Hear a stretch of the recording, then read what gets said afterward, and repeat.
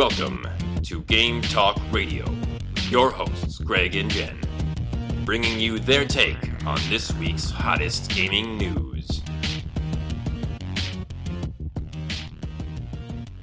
Welcome back to Game Talk Radio. This is episode 18. I'm Greg. I'm Jen. And today, I don't really have a theme.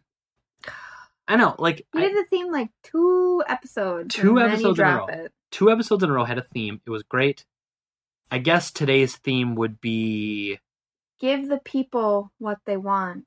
I like that. Okay, I'm down with that. Yeah. That's pretty good. So, the first story then we wanted to talk about and go a little more detail about today was an article that came out on Friday about Steam, right? So Steam is the digital platform that's by Valve, and it's, you know, where all the PC games for the most part have to run through. And so it's a big online portal, as we've talked about many times on here in many different ways. So Steam review scores no longer count people who didn't pay for the game. Right. And I mean, last year, I think it was around September, they changed their rating system. So, of course, you know, a good 8 months later, they decided that they're going to change it again. Now, I'm not very familiar with, I don't play a lot of online-only games like Steam offers, but you do, and you buy packs of games. And sometimes you do gift those games to other people that you know, your friends. And from what I understand based on this article, even if you gift that game to somebody, they can't review it. Right.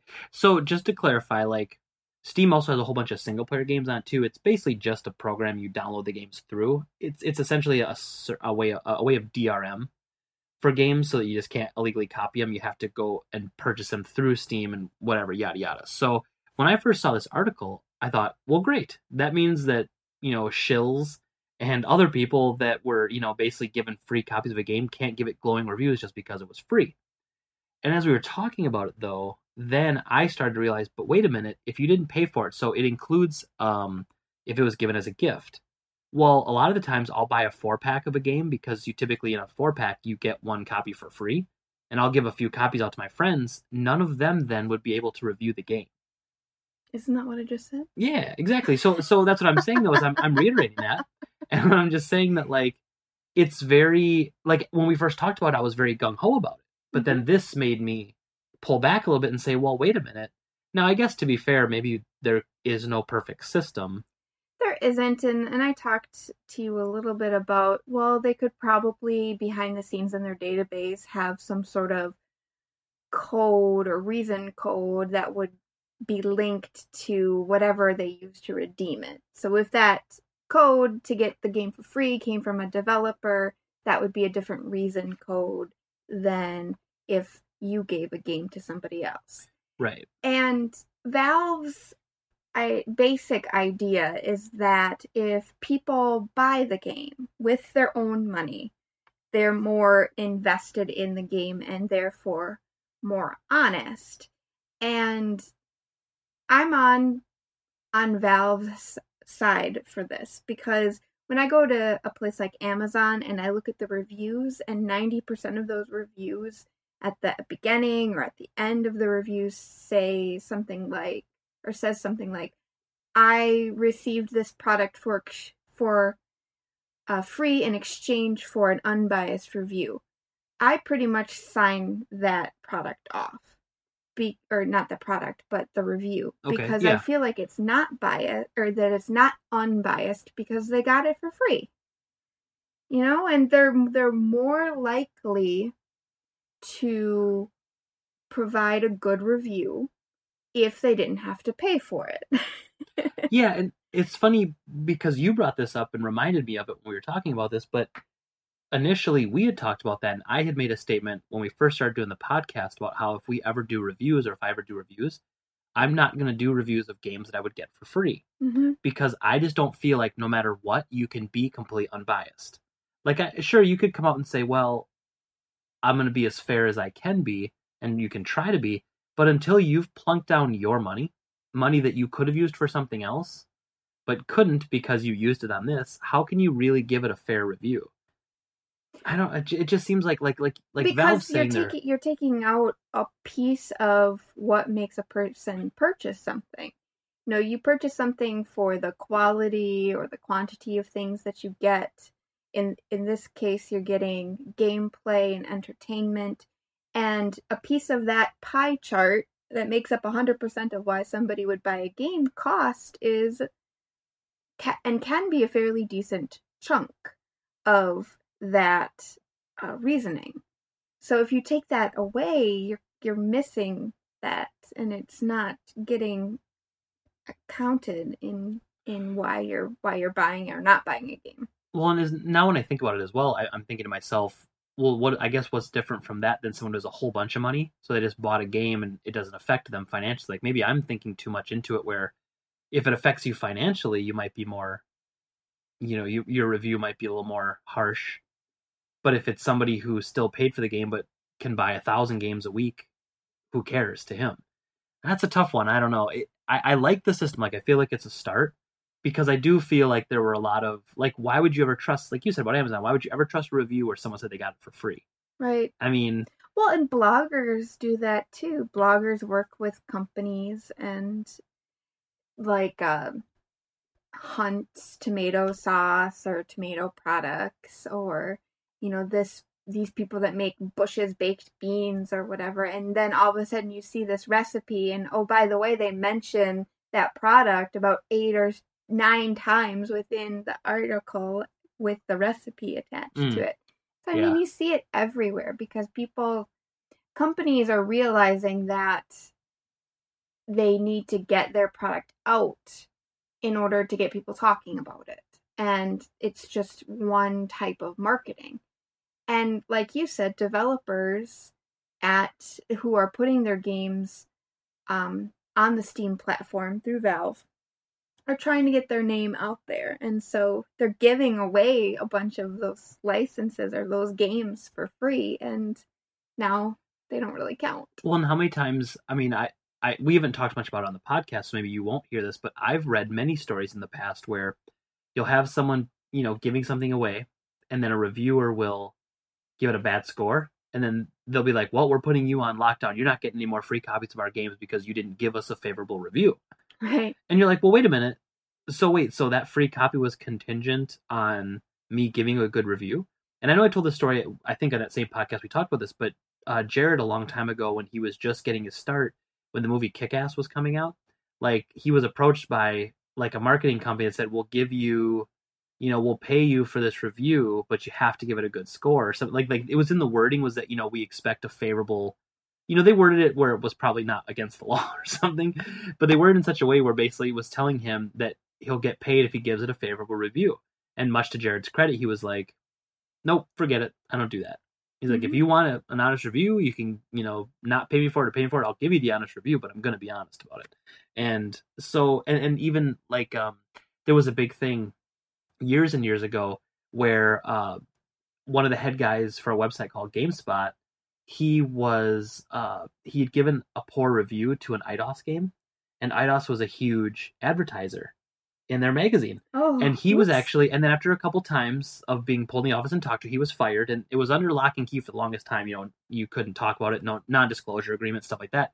And when he eventually started a game website called Giant Bomb, and so once that company got bought by like a company that used to own GameSpot or something, so then there was this kind of crossover, like he was working for the same company or something again, or there was some sort of relationship again. Mm-hmm. And it was disclosed as to what actually happened, and it was straight up that IDOS was pressuring them, saying, we're going to pull advertising dollars if you don't stop giving us bad reviews on our games. So that sort of thing can happen. So, I mean, it exists. It's just a marketing technique. And, you can disagree with the marketing technique, and that's why we have to be smarter consumers and just kind of know what we're getting into. But yeah, so basically, people, they will pay people money and they'll have no shame. And there's people out there who have no shame that will just say, yeah, pay me a bunch of money. I'll write whatever you want. I feel as though there could have been a better way to do this rather than hinge it on the fact that they got the game for free. You could have incorporated some kind of idea of gameplay, how many hours were put into that game before you can put a review out there. Sure, I like that idea.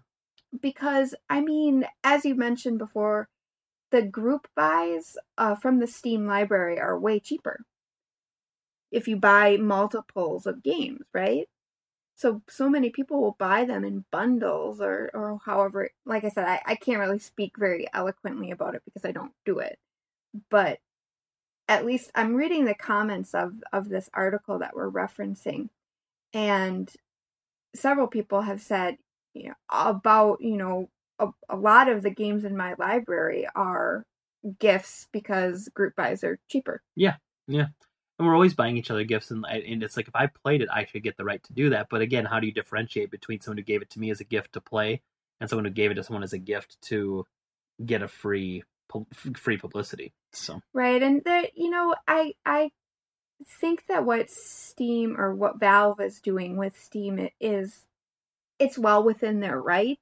Oh, sure. Would I have done it that way? Probably not, because if people understand how that whole thing works about how, you buy things in mass quantities, well, now that I got that game for free, I can't even review it. I mean, that doesn't make a lot of sense, because you already bought a bunch of other games and they're just giving you that perk. So why wouldn't you allow somebody? It's like saying that, if you didn't buy it outright, you're not allowed to review it. Your review doesn't matter, even though it might be your favorite game of the entire bunch. Well, and to your point earlier, it doesn't matter if you can review a game or not, but it will tell you how many hours played a person has on a certain game. Mm-hmm. So that's cool, except you can abuse that system. Like, if you leave the game on and then just leave your computer, you'll get credit for playing 24 hours of that game if you leave it on for a whole day. Because I know there was one game I had left on overnight, over a weekend, and I was like, wait a minute, I never put 100 hours into this game. Like, how did I put 100 hours in? And I realized it was a game I must have just had on in the background or something. They really probably should revisit how they calculate that, because if you have that open and you're not actively doing anything in the window, or however it works. Again, I don't play games through Steam, so I have no idea what I'm talking about when I say this. But it feels like, it has to be the active window, and you have to be hitting some key. Whatever, it doesn't even matter what the key is, but you have to have that open and you're doing something. Or you really should think about instating some sort of automatic log off for an inactive window after a certain amount of time. Have like idle hours played or something, with no inputs or something. Yeah. There's got to be a way to do it, and I don't know if they'll ever do it, but it to me makes much more sense to do something like, how many hours have you played, and once you unlock that, you can leave a review. Because how can you tell what a game is like unless you play it for at least an hour? Yeah. At least. I agree with that.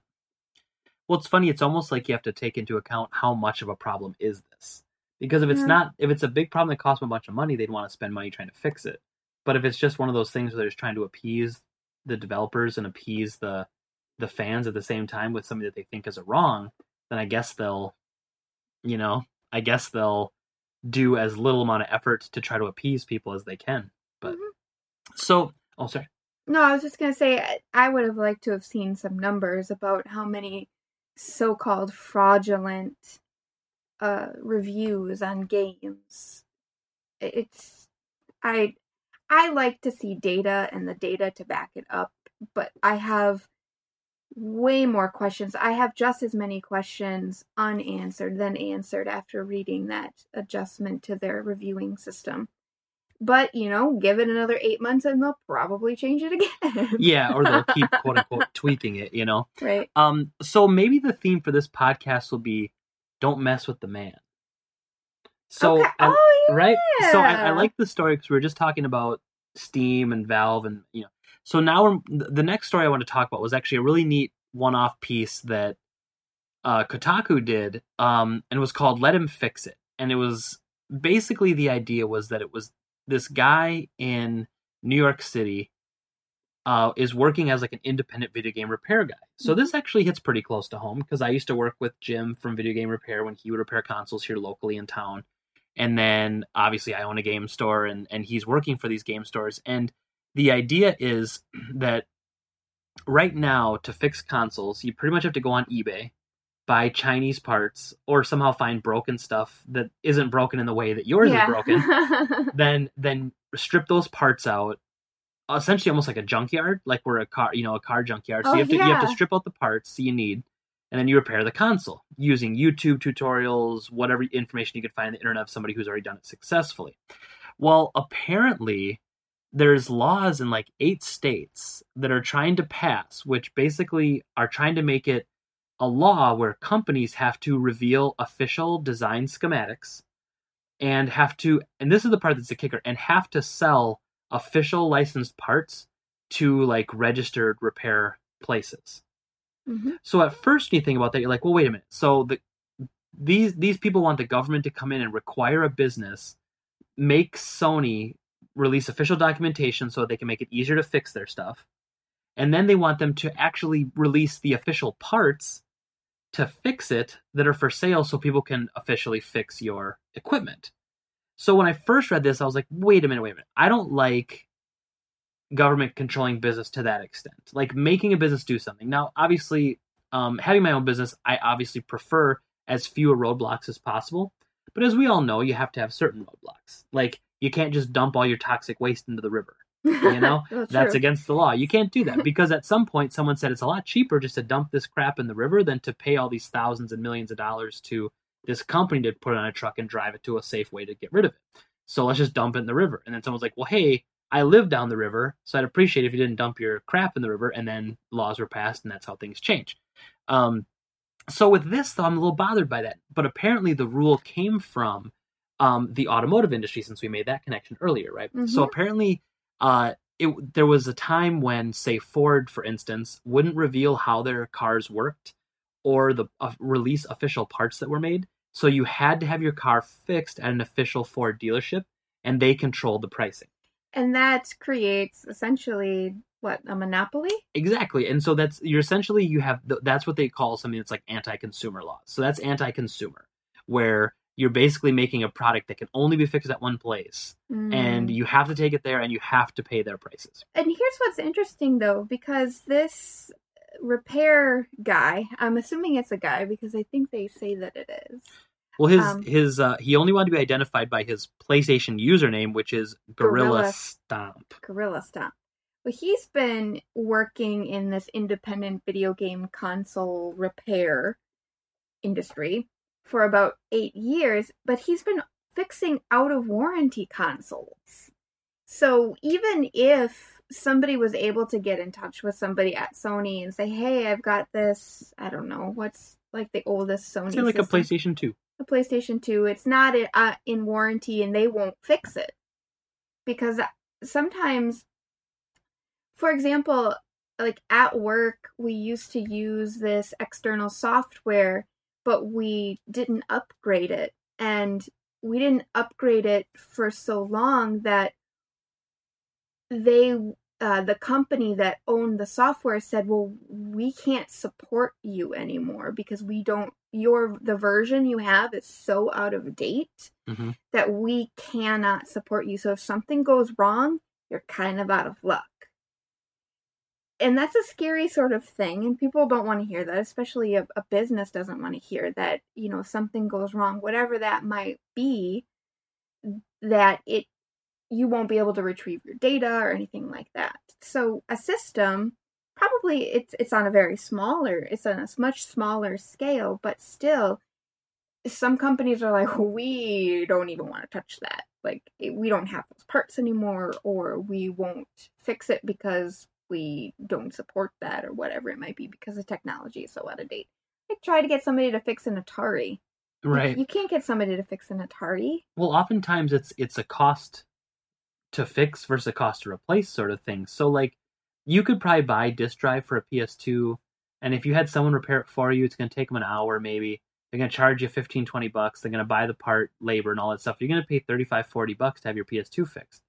Well, that's about what they sell for, $40 to $50. So why would you pay to have your own fix unless it had some sort of sentimental value to it? Well, not only that, but we are in a culture right now of disposability. I don't know if that's a real word, but it's, when your TV broke, in the 60s, you took it to a TV repair place.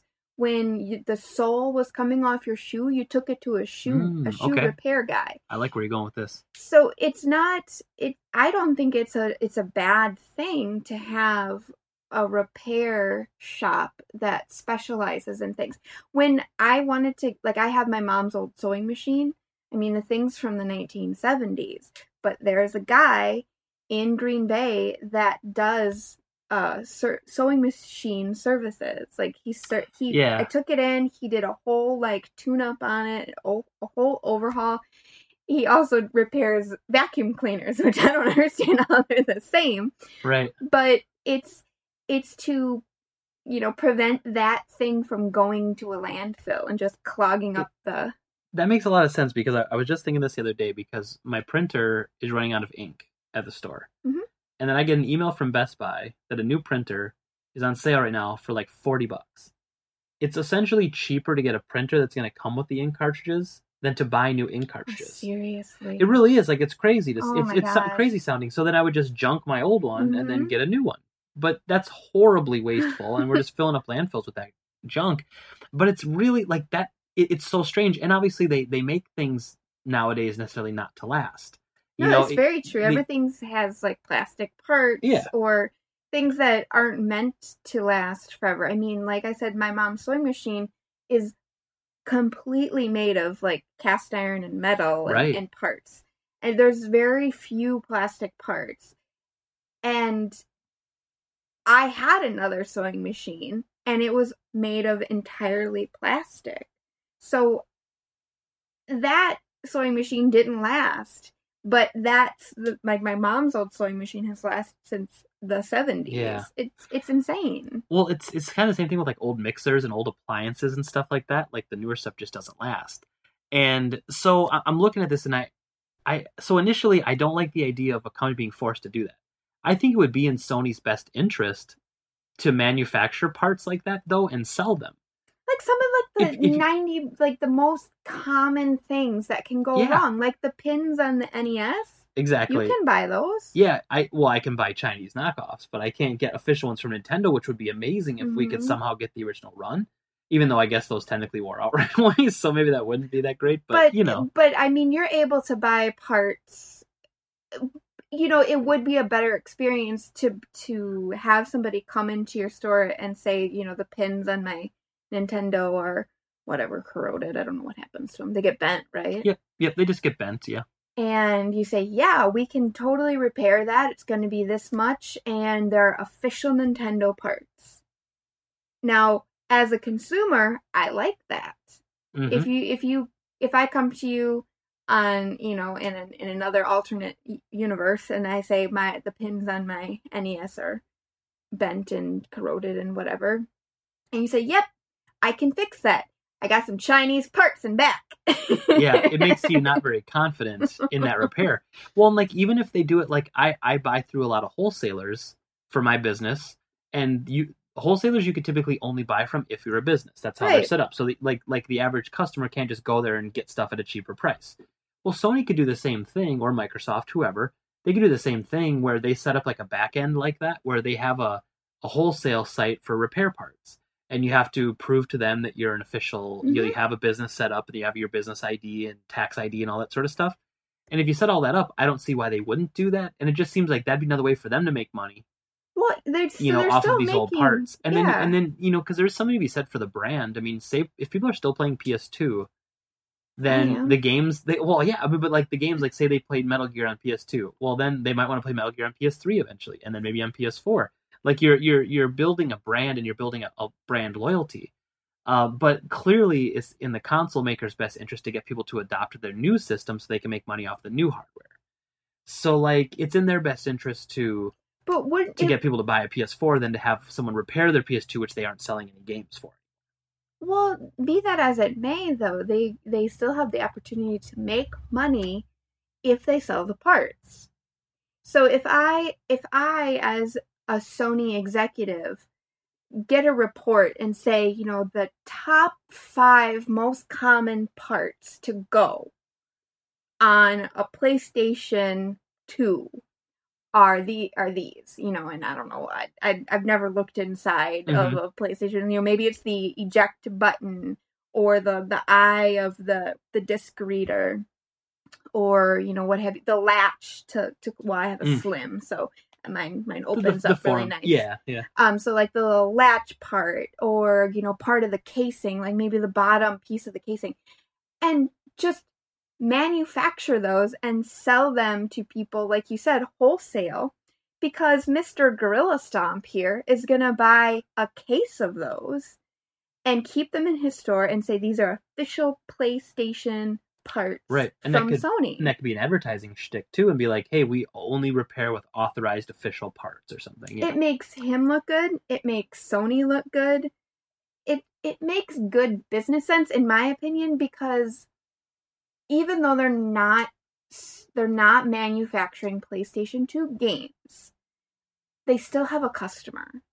Sure. And if they sell the parts to fix the machine, Sony's still getting money for that. Where I know they're not getting any money for the games, but they're getting money for the parts when people want to fix it.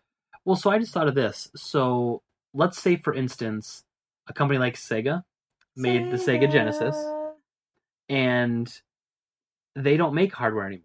In fact, they never actually made the hardware. They had everything licensed out. Now, Sony is a hardware manufacturer, so they've got production for all that sort of stuff.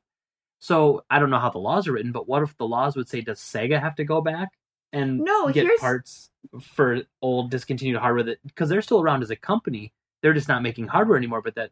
No, here's what they do. They sell that to a company, and then they have the license to produce the parts. Okay, sell it to Sony for all I care. But if they don't have that piece of business, they sell that off. And they say, we're going to go to the highest bidder. Who wants to make money on Genesis manufacturing selling official those parts? Genesis parts? Interesting. And, make sure that people are aware these are officially licensed Sega parts, even though they're not manufactured by Sega. That's how you do it. So they just sell that contract off to somebody else. Well, it looks like the only people that are really opposed to this are it's Chinese vendors. It's they definitely them, but it's the Entertainment Software Association. That's the ESA. That's the company that came up with like the ESRB rating system, I believe. And then they do the E3 every year. Like they host that, so like they put it on. Basically, they're like, I guess the best way to think of it is they're almost like a union representative for the video game industry. They're a lobbyist for the video game industry. So like you could argue that the NRA is lobbying for gun laws, anti-gun laws, whatever. And then you've got the ESA would be lobbying to do everything in their power to make what's best for the video game industry in their mind. You just have to wonder, like, at what point does it become a monopoly?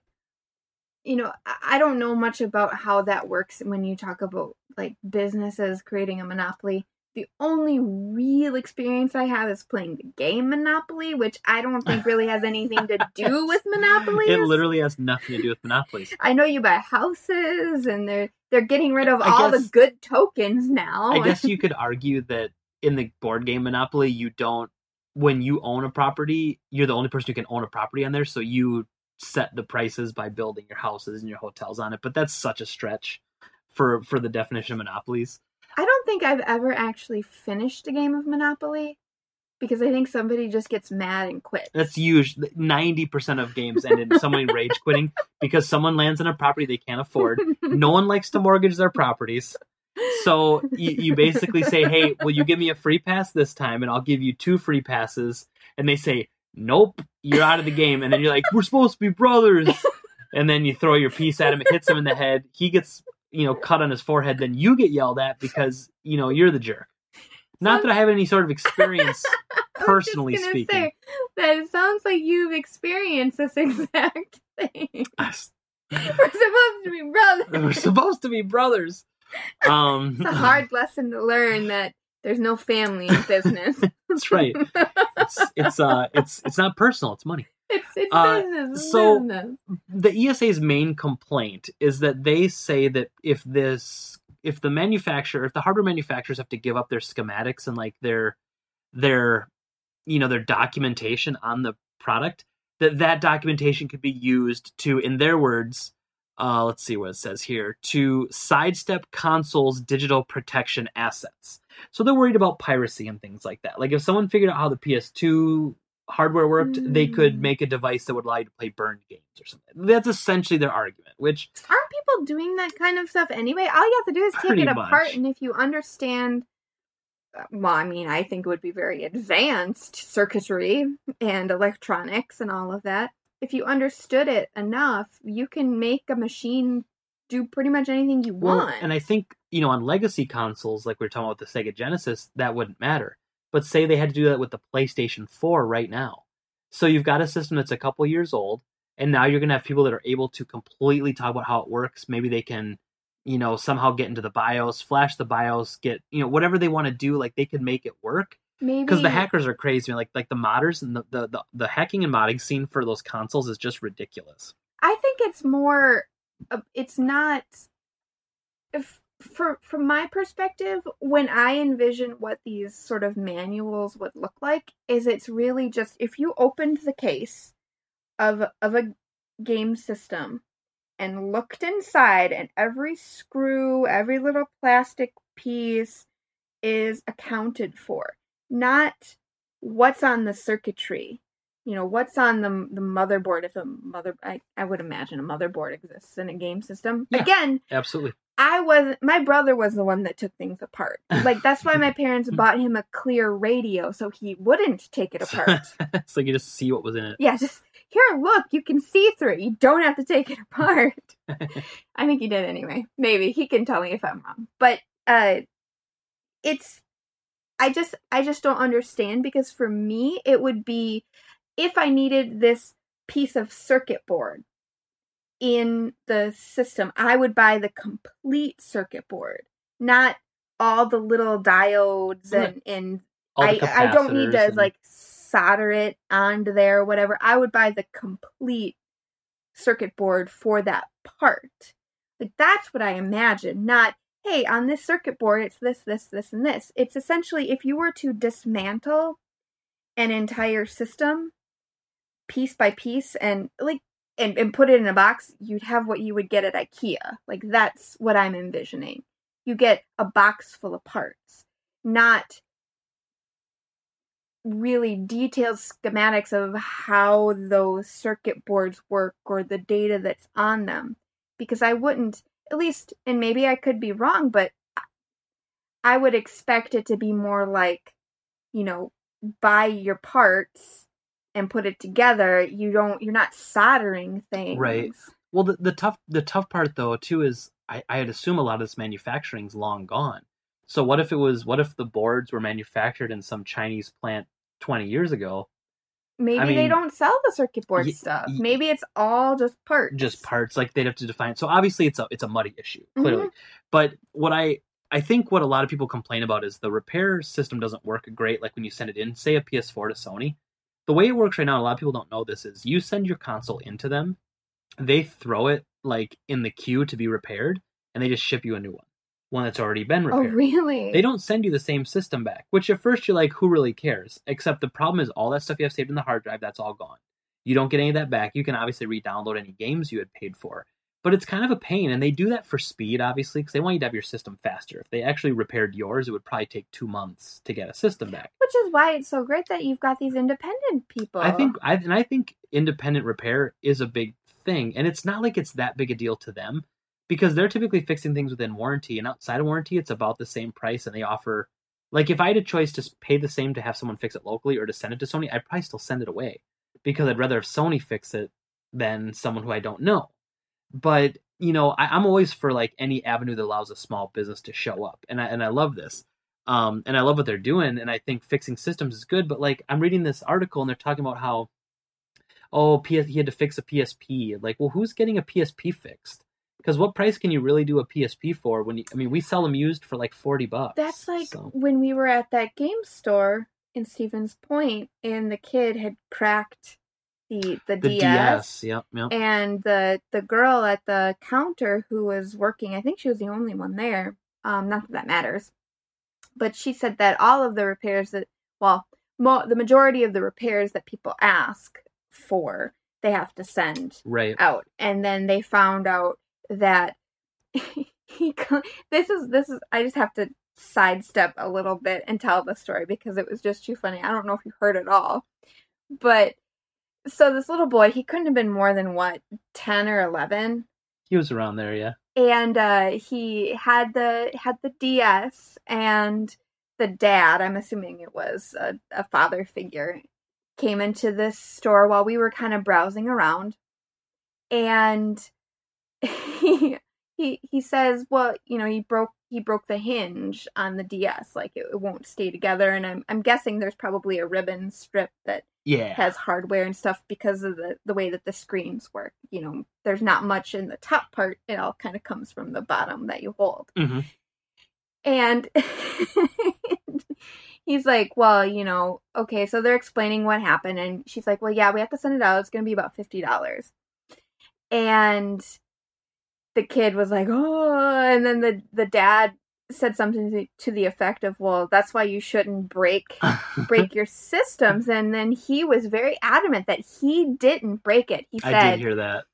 He's like, I set it down on the couch, and I went to go get a snack, and when I came back, it was broken. I heard that, what? and I was surprised that the dad didn't have anything else to say.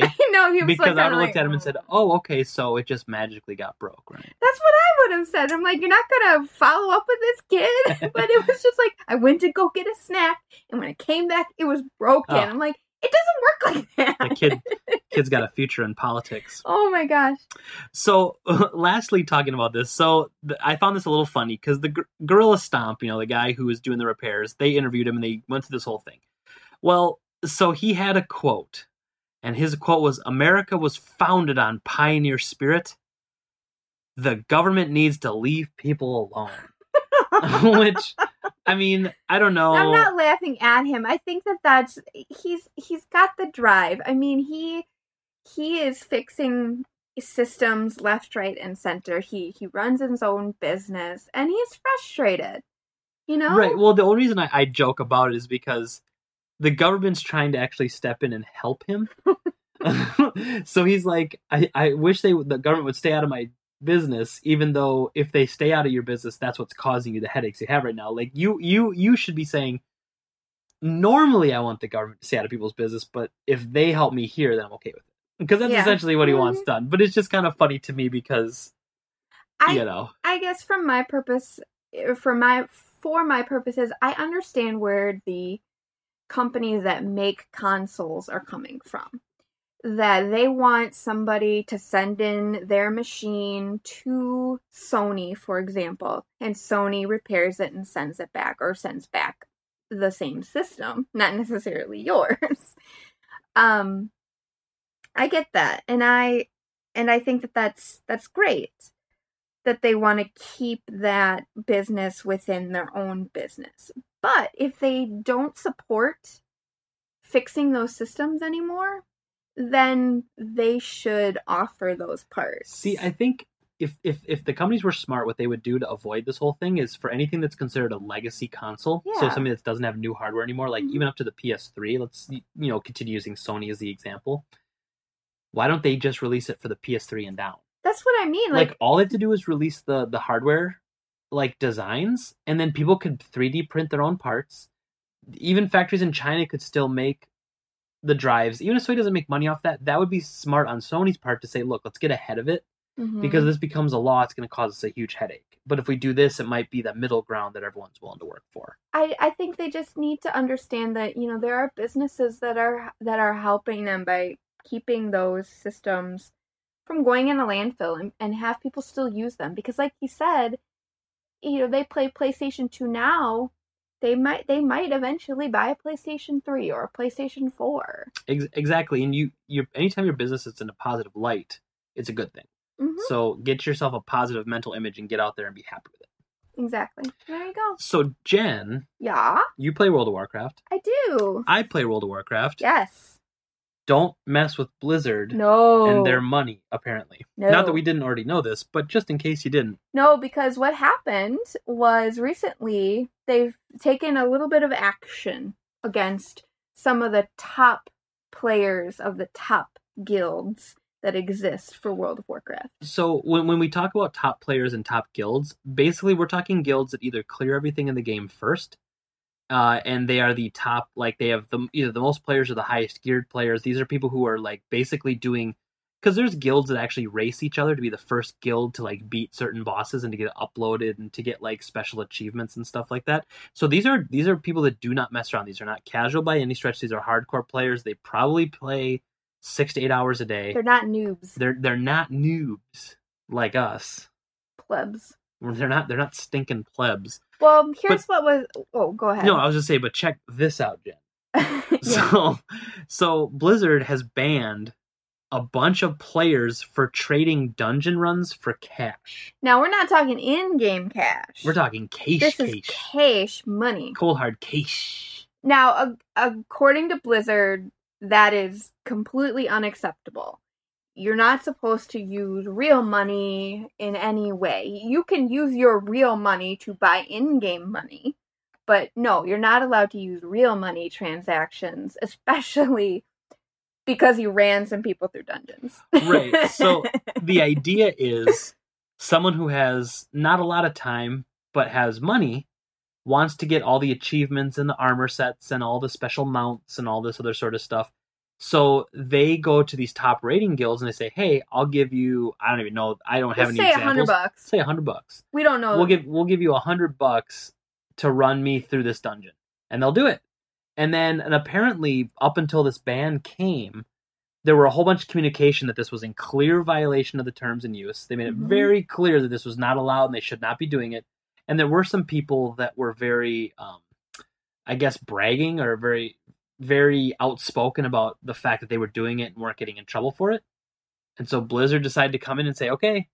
And then they swung the old ban hammer and they took a few people out. And the people they took out, apparently, like I said, were making it very obvious. Like they weren't even trying to hide it. It wasn't whatever. And Blizzard says that they know that it's a bigger issue, but they wanted to send a very specific message that anybody, that no one is safe. So they didn't go after the mid-level people. No. They went right after the top player and said, look, we don't care if you're a top player on a top guild. We don't care if you play our game, 80 hours a week. You will not violate our terms of use or you will be banned. I mean, they banned people that probably have hundreds to thousands of hours on their characters. And according to the Global Community Engagement Manager, how's that? Wow, that's an official title. That's at a Blizzard. title. His name is Josh Allen. I think his nickname is Lore, according to how this is written. I want that job. I know, right? It says, as some players have pointed out, this is a quote from something that was written by Josh Allen.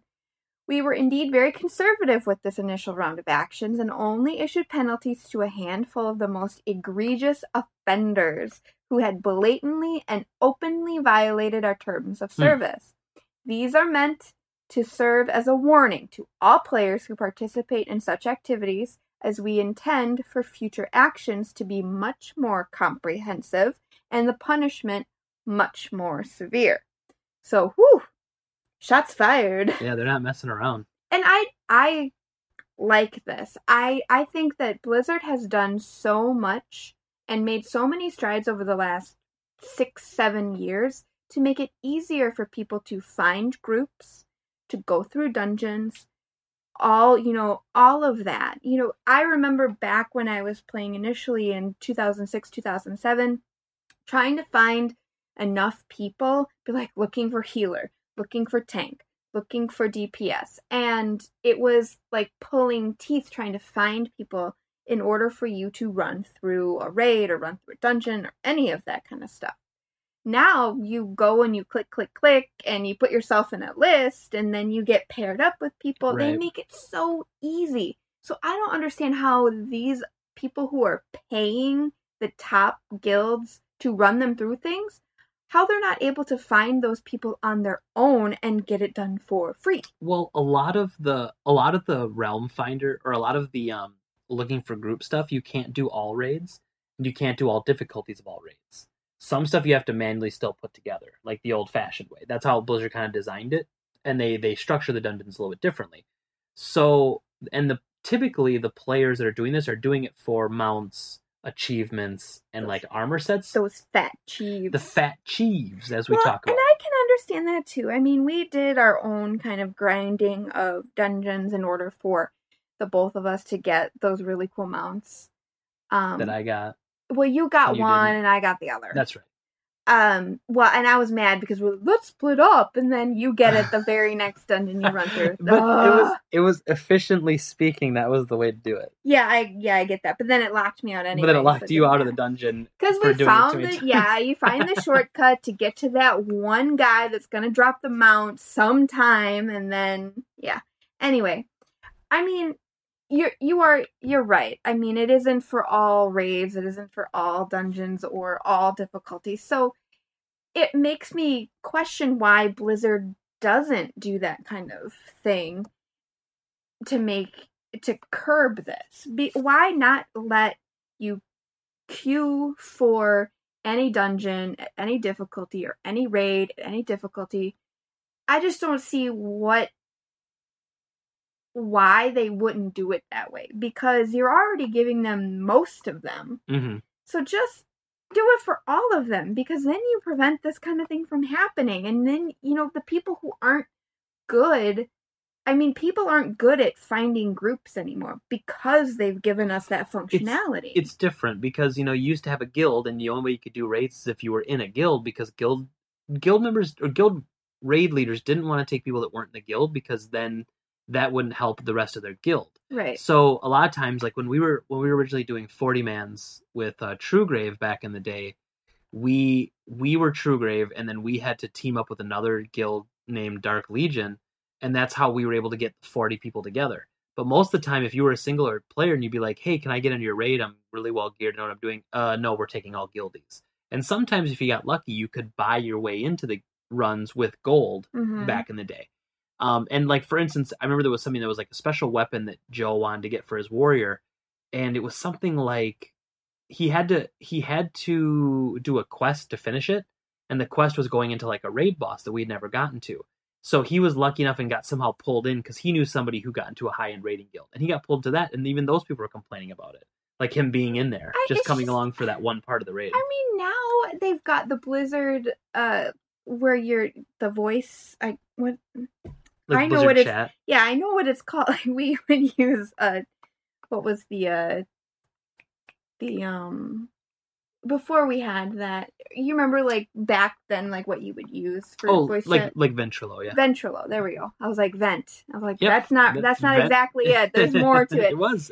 But now you don't have to pay a subscription to Vent to have multiple channels. You just use Blizzard Chat. I mean, they make it so easy to connect with people. It's almost stupidly easy. So I don't understand how, and again, I'm not one of those top level raiders. I think raiding in a party of people you don't know is horrible. I hate it. Mm-hmm. So I don't do it.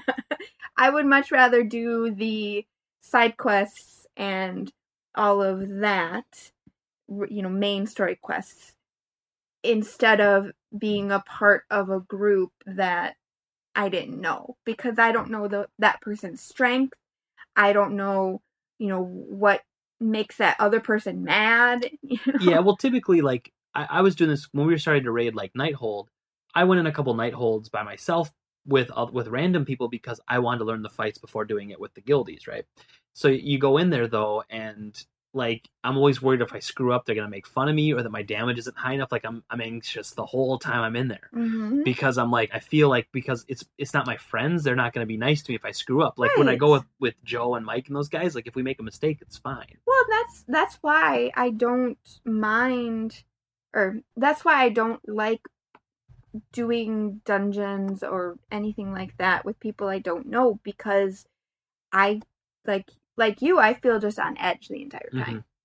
Well, here's an interesting thought, too. So back in the day, players could power level you. You would pay people to power level you. Now, again, it was in-game currency for the most part. Didn't you just, follow, behind them while they went through dungeons and you picked all the stuff up? Because I may have done that back in 2007. and there were, or, like, people would take you to the higher level zones and you would just stand there getting experience while they killed stuff, and whatever. And then eventually, though, Blizzard came out with a level 60 or a level, max level boost. You can pay $60 to get a max level character now. or a level 100 character, and But then now you you max have- up in Legion. So, when you're but I here's think I the know where thing. you're going with this. What if they're planning some sort of dungeon boost, or maybe they're going to start selling armor sets or something? So maybe they're trying to clear the path. And again, this is totally a tangent. I don't actually know if this would happen. I'm not saying it will. I'm just saying, what if one day Blizzard's like, well, we're going to now sell an achievement set. If you want all the achievements to do this, you can, pay $60 and you can basically get any gear set you want from any of the dungeons you want. I don't know if they would do that. I mean, they do the pets and the mounts and everything, and they do the 100 level boost now, but it's more vanity. It's vanity. Right, and it is different, and I don't really believe that will happen, but it's just funny how as long as Blizzard gets rid of things right before they themselves monetize it. Well, and it's very, like I said before, it's vanity. It's a vanity aspect. That's why now they have you can apply a look to a piece of armor or a weapon of something you've already gotten, because you get this better piece of armor and you don't like how it looks with all the rest of your armor, so you can apply that skin almost to whatever that piece of equipment is, because you want it to all match. It's like that meme where the guy's got all Viking and knight gear, but he has a Hello Kitty shield. Yep. And it was something like the caption of when it doesn't fit your look, but it's way better than what you had. And it's the same kind of thing. It's all about vanity. Yeah, the transmog system was awesome in WoW, because then you could look however you wanted to look, right, and not have it affect your stats. No, that was great. But I think that when it comes to actual gameplay, I think the level boost is really all that they would ever go towards. Just because the achievement in and of itself, the name achievement, means something that you do. Yeah, that's very fair to say. I feel like, though, you never would have thought in the first 4 or 5 years of WoW that you'd be able to pay to have your character leveled for you.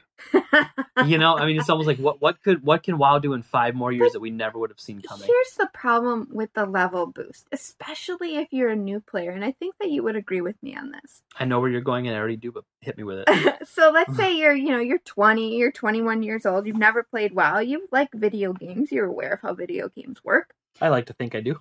And you go and you buy a copy of World of Warcraft, and you see, oh, I can get a 100 level boost. Now you're level 100, and you have no idea what to do. How to play. None. That's why when I bought the Legion upgrade or expansion pack, I guess it was, when I bought the Legion expansion, I got to be what was it? Demon Hunter. I was like, not a Death Knight. That was the one before. Or the one before the one before. A couple before it was. It was a couple before. Yeah. Anyway, it doesn't matter. I don't like playing my Demon Hunter because I don't know how to play it. I didn't grow with that character and grow with those abilities. Now I just button mash, whereas with my rogue, I have a lot more finesse. I have a cycle of abilities that I run through, because I hit one ability, and while that's in cooldown, I can do this one, and by the time that those two are going through their cooldown, I can do my other one again, and it's a very finesse kind of order of operation. Whereas with my Demon Hunter, I have no idea what I'm doing. I think it's also the experience. Yeah. So you get the experience of leveling a character from 1 to 100. You learn that character inside and out. Obviously with the Demon Hunter, you can't do that because you just start off at level 100 because or level 98 or whatever, because that's the storyline. I missed the whole storyline before with Cataclysm and Mists of Pandaria and all of that. But the idea, it's still the same. Like you're getting basically a crash course in how to play your class. And, I had many, many years ago, I bought an account from somebody that had a maxed out druid and a maxed out paladin on it. Mm-hmm. So I always wanted those, but I never had them. Sure. And so I was like, well, I'll buy this account because it kind of has exactly the class I always wanted but never had. I never got a feel for those classes. No, you have absolutely no connection. Yeah, I played a little bit of one here and there. I would play them and I would raid with them and try to heal and stuff. I'm like, I don't have the foundation of knowledge to play this. As to where my warlock, I've played it so much, and I started from nothing with him to where he is now, and I've seen all the changes of the class and everything. It's like starting a D&D campaign. You get to know your character. You write a backstory. Not that people write backstories for, their World of Warcraft characters, but I did. Why am I not surprised you did?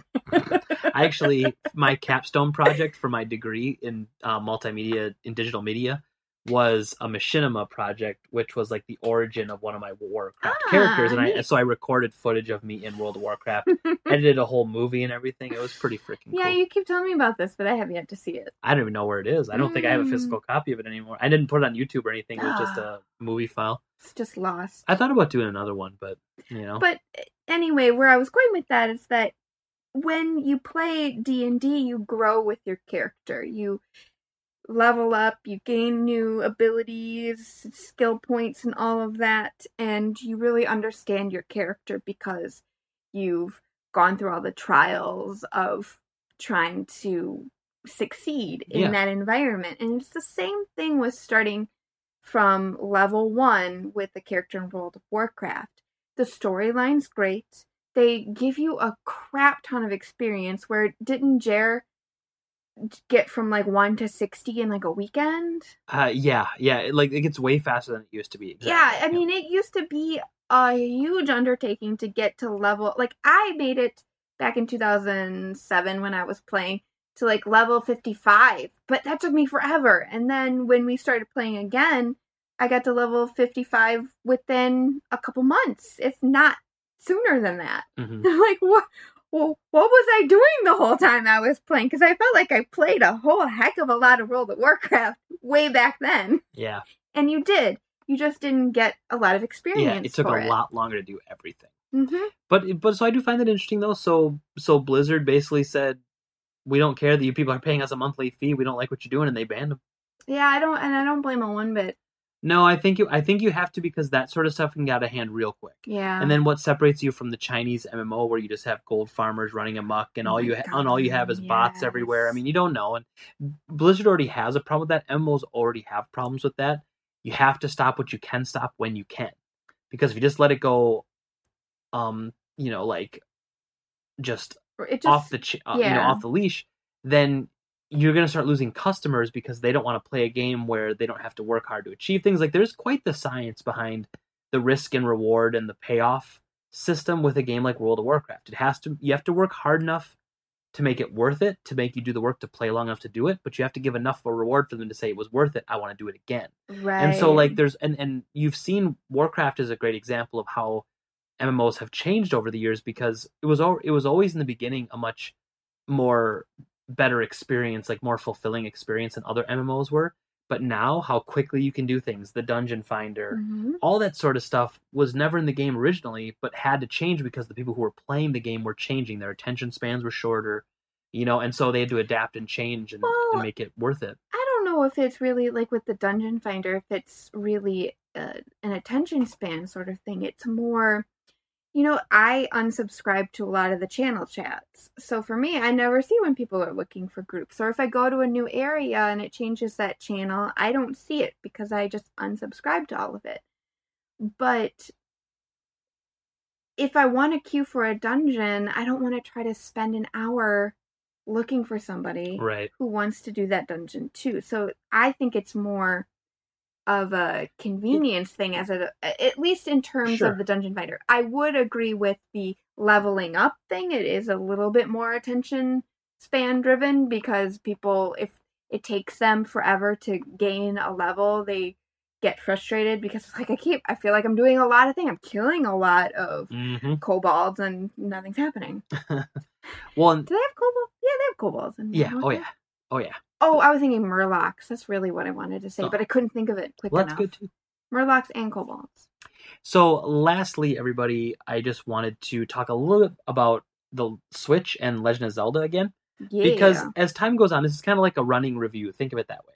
Like, things are changing, and my thoughts and everything on Zelda, but on the Switch as well, are evolving, and they're changing as weeks go on. So I want to kind of give you an update on the Switch and stuff. So, all we've been playing on the Switch is Legend of Zelda, Breath of the Wild. Well, you played it on the Go. I did. Yesterday, and that was nice. How was the Go experience? Like, did you feel the screen was nice? It was playable? Well, it was quite sunny when I was playing, and I did notice that it It's like the average smartphone, which will do auto brightness. Oh, okay. But with the direct sunlight kind of being on it, it was a little bit difficult to see some of the finer nuances. I think if you're going to play on the go and you're playing in a car, if you have some sort of sunshade apparatus that will block some of that sunlight, it would have been a better experience. Or if I would have been playing at night. But playing in the broad daylight of like 9 o'clock was kind of difficult. It was hard to see the screen. Okay. But the battery lasted. I was at like 60% after about 2 hours and 15 minutes, I think. Which isn't too bad, because we know it's supposed to be 3 to 4 hours for playing Zelda on the Switch, which for a handheld you feel like isn't very long, but it is like a tablet handheld essentially, and it's a video game console. So, and I didn't have to bring anything. Well, we did. We brought the external charger thing. We ended up not using it. But we didn't have to use it. Other than that, it was really comfortable. I didn't feel like it was really heavy, but it didn't feel like it was light and cheap. You know what I mean? Like it had a good weight to it.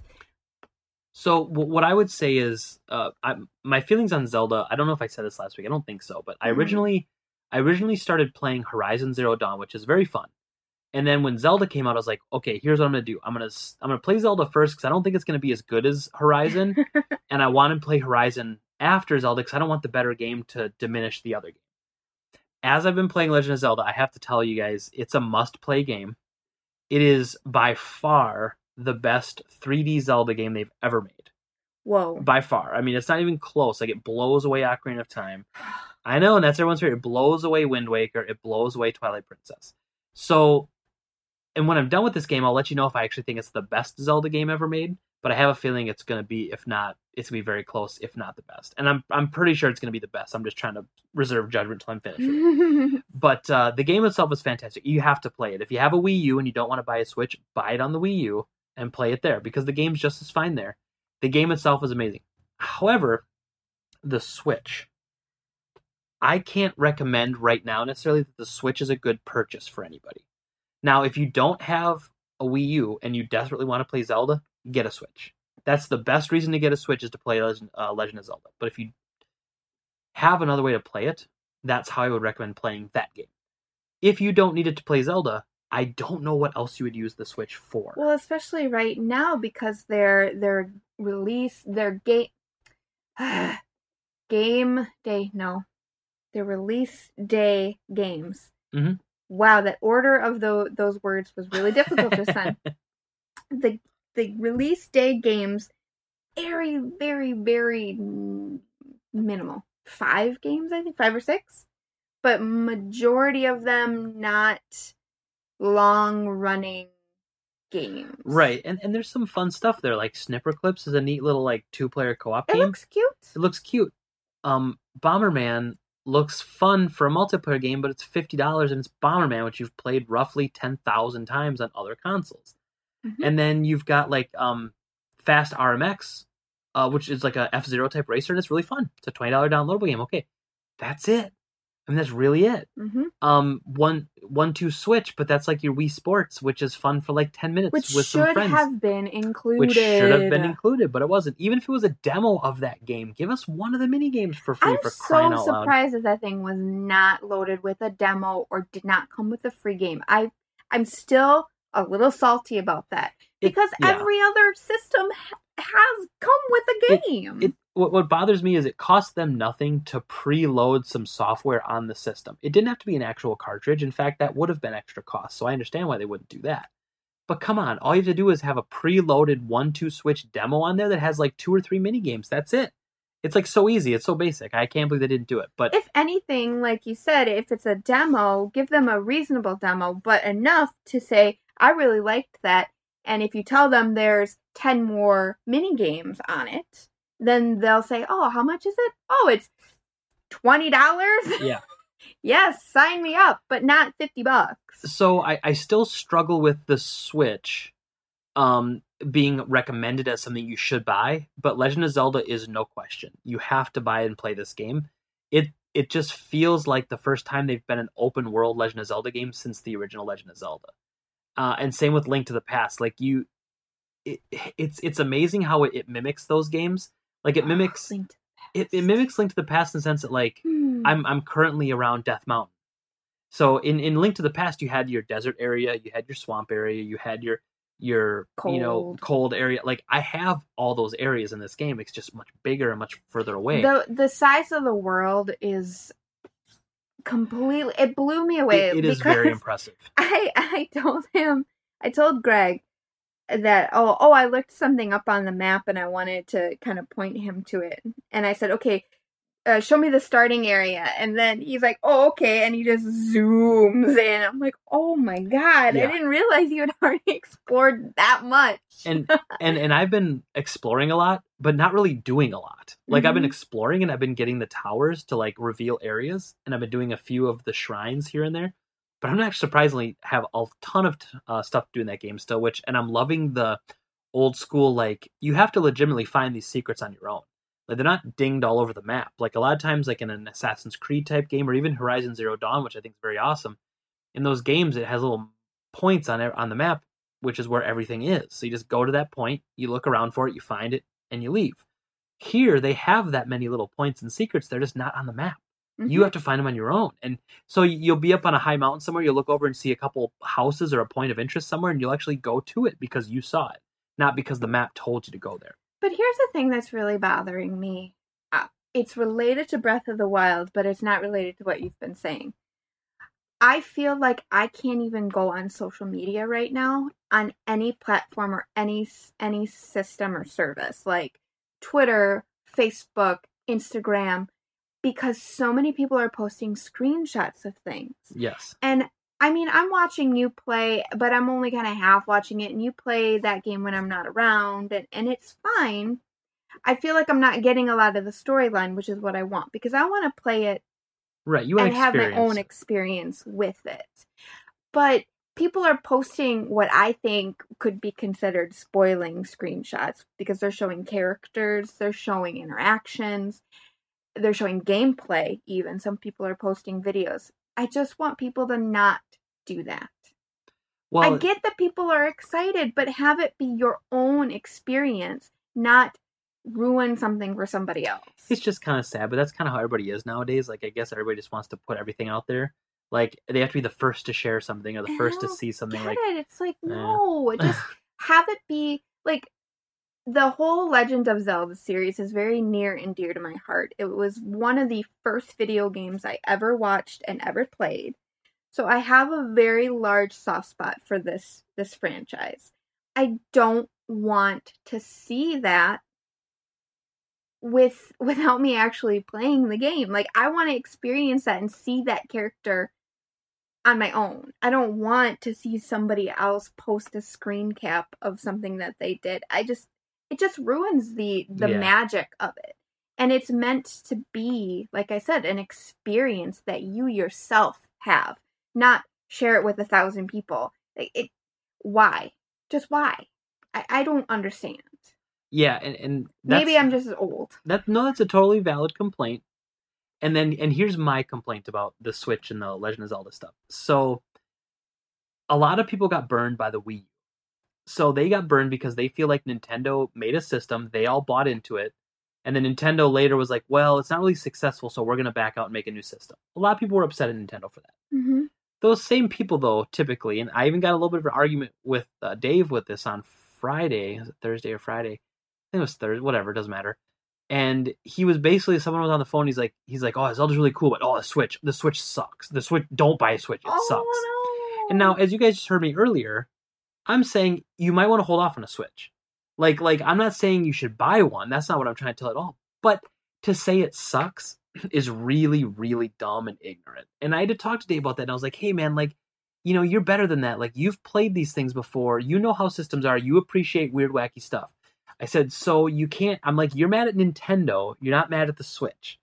Don't take it out on the hardware there just because you're mad that the company burned you on a different game system. And so I feel like I'm having these arguments with people where they're trying to bring it, you know, they're trying to tear it down. Like there's people who like, oh man, like recently, I think it was early last week, someone posted a video and it was like, owning a Nintendo Switch, and it was like a compilation of all the problems the Switch has been having, and people are sharing it all over the place. And like, I, again, by no stretch of the imagination am I a Nintendo fanboy at all. Like, I love Nintendo back in the day. I think I always say that I grew up and Nintendo never grew up with me. So I grew up, I started playing the PlayStation. Sony is my go-to company for gaming consoles, but you gotta be straight with it. Like, you can't just make stuff up. And so, like, these people are like, oh, look at what happens if you put the Switch in the dock wrong, it scratches. Well, okay, I was looking at it yesterday when I put it back in the dock. If you put it in like a normal human, you're not going to scratch it. You don't put it in with your feet? You don't jam it in as hard as you can either. You look and go, okay, let's slide in. Well, you have to understand that even though, it's 2017, that hardware is still hardware, and you have to be delicate with some pieces of electronics. Like, you can't treat it like you would treat, whatever. It makes me question how people treat their other systems, where if you manage to scratch your Switch by putting it into the dock, I don't understand how that happened, because I did it, and I just I wasn't like I was afraid to break it. I was just careful. Yeah.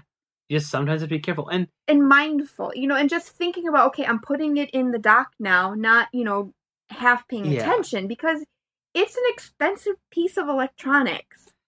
Yeah, and it bothers me because, like, people who adopt systems early, the early adopters, like, how do they not understand what it's like to buy a new system? Unless the Switch was a bunch of people's first ever brand new system, it's always like this. You always have issues. When the Xbox One came out, there was this gross, like, grinding disc issue where you put the disc in, all you hear was like, and it was this horrible sound. PlayStation 4, people were complaining because the HDMI ports in the back were having some issues. Like, if you didn't fit it in perfectly, you did something weird with the HDMI, it would bend the pins, and then your HDMI port was bent. And then there's also complaint about the PS4 having, the analog sticks coming off the controllers, and so everyone's always like, "Oh my god, this console sucks!" Like, they're looking for reasons to tear it down. Why don't you look for the good in things sometimes, right? We always talk about positivity here, and it's like, come on, like, why do people have to dump on everything? Why can't we just enjoy things? Let's talk about let's end our podcast with our favorite features of the Switch. I'll start. The resolution on the tablet is fantastic. Yeah, it is. It's very pretty. Well, you can't use the same one. You have to do a different one. Well, I don't know. The Joy-Cons, I'll be honest, are really, really suck.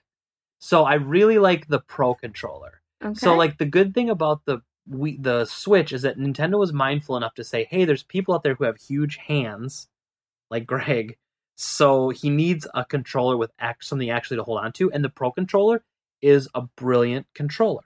It's like a mix between PS4 and Xbox One, and it's excellent controller. Love it. Absolutely love it. I am on the opposite side. I love the Joy-Con controllers.